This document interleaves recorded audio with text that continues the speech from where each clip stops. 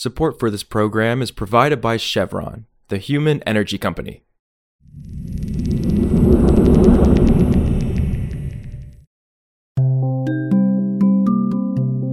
This is Politico Energy. I'm Josh Siegel. On Thursday, the Supreme Court, in a 5-4 opinion from the court's conservative majority, ruled against the Navajo Nation in its effort to make the federal government take steps to secure water from the Colorado River for the tribe. The ruling is massively important for two big reasons. First, the Navajo Nation is the largest Native American reservation in the United States and has major water infrastructure problems.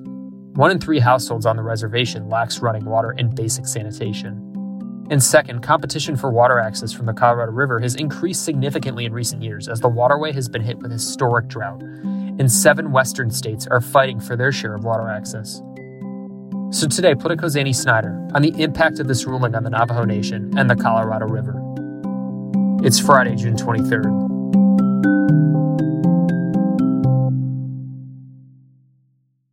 So no one disputes that the Navajo Nation, like many other tribes across the country, holds water rights that are necessary to making its reservation a permanent homeland. The question is how much water and from what source? In the case of the Navajo Nation, the question is, does it hold rights to the main stem of the Colorado River? What the tribe is asking the federal government to do here was not to quantify the amount of water that it holds right to, but to develop a plan for assessing those water rights and for protecting them. What the conservative majority on the Supreme Court ruled Thursday is that the federal government doesn't have an obligation to go out and sort of proactively assert these claims on behalf of the tribe unless it has explicitly agreed to do so, either as part of its treaty or through other acts like an act of Congress. And in the case of the Navajo Nation, the Supreme Court found that there had been no sort of acceptance of that additional obligation on the part of the federal government. Interesting. And so what does this decision mean for the ongoing fight for water access from the drought-stricken Colorado River? Yeah, so hanging over this case is absolutely the dire situation facing a huge swath of the West that relies on the Colorado River. 7 states, 40 million people, agriculture, cities.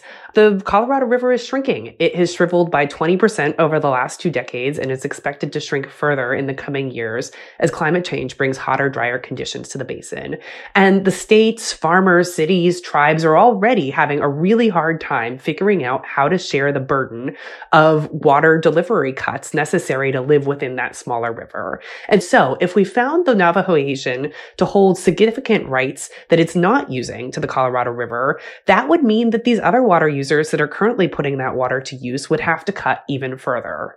Even putting aside a quantified right, what the tribe is asking for here is just to implement a plan protecting this sort of nebulous right. That alone would be hugely disruptive to these really tense negotiations that are going on. And so when we saw a lower court rule in favor of the tribe a few years ago, several other of the major water users, particularly in the lower basin of the Colorado River, Arizona, California, Nevada, filed their own appeal in addition to the federal government's. And so those two were joined before the Supreme Court, pushing back on this ruling from the lower court that had endorsed the Navajo Nation's request for a plan to protect its rights.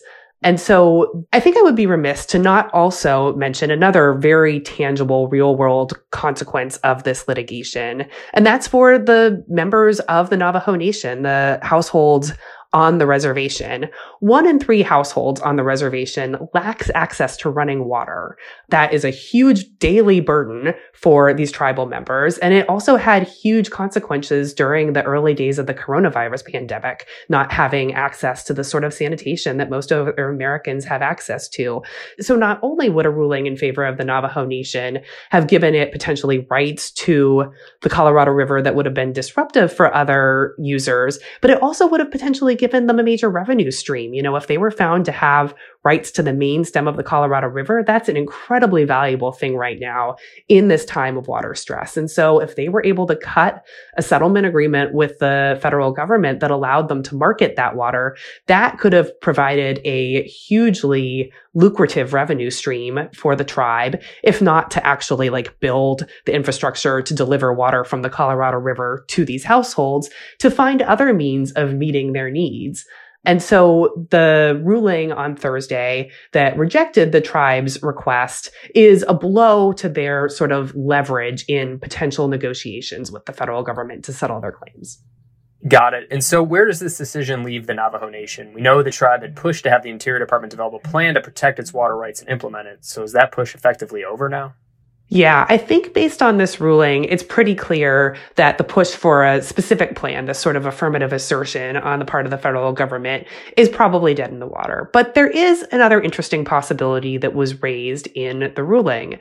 Justice Neil Gorsuch authored the dissent, and that alone is interesting, of course. He is one of the conservatives on the court, but is also its sole Westerner and has emerged over the past few years as a real champion of tribes' rights. He authored the dissent here, joined by the court's three liberals, and he raised a really interesting possibility. His argument is, okay, maybe the federal government doesn't have an obligation to go out and assert the tribe's claims, but if it doesn't, then we shouldn't be stopping the tribe itself from doing so.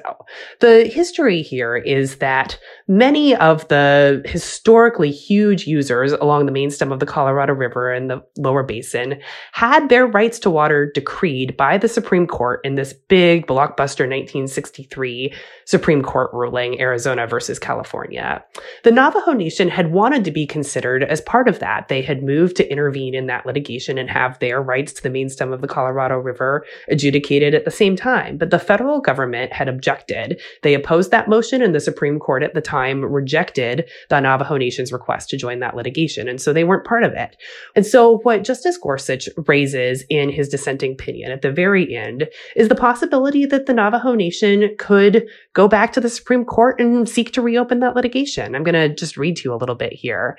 He writes, "After today, it is hard to see how this court, or any court, could ever again fairly deny a request from the Navajo Nation to intervene in litigation over the Colorado River or other water sources to which they might have a claim. You know, I've talked to some legal experts. They say there are potentially some procedural problems with reopening that litigation, but he raises that possibility, and that, talk about disruptive, that would be a huge deal in the context of the Colorado River." Also, the Energy Department is offering a $9.2 billion conditional loan to Ford Motor Company to help its electric vehicle product line. That's what the Energy Department's Loan Programs Office announced on Thursday, and the money's expected to help Ford build 3 factories to make batteries for electric vehicles. The announcement marks the largest single conditional loan commitment from the office, and it comes as the Biden administration aims to boost domestic manufacturing of electric vehicle technologies, as China currently dominates the global electric vehicle battery supply chain. President Joe Biden has called for half of all new vehicle sales in the United States to be electric by 2030. For more news on energy and the environment, subscribe to our free newsletter at politico.com/power-switch and subscribe to Politico Pro to read our morning energy newsletter. Some of the music in today's show was composed by the mysterious Breakmaster Cylinder. Nirmal Malaikal is the podcast producer. Alex Keeney and Annie Reese edited the podcast this week. Our editors are Matt Daly and Gloria Gonzalez. I'm Josh Siegel, and we'll see you back on Monday.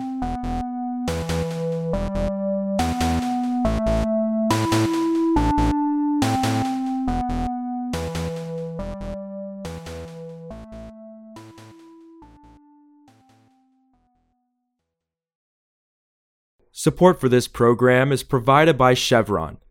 Chevron is striving to lead the way in the energy transition. They're working to deploy carbon capture and producing renewable fuels, developing multiple solutions today while forging new paths to the future. That's energy in progress.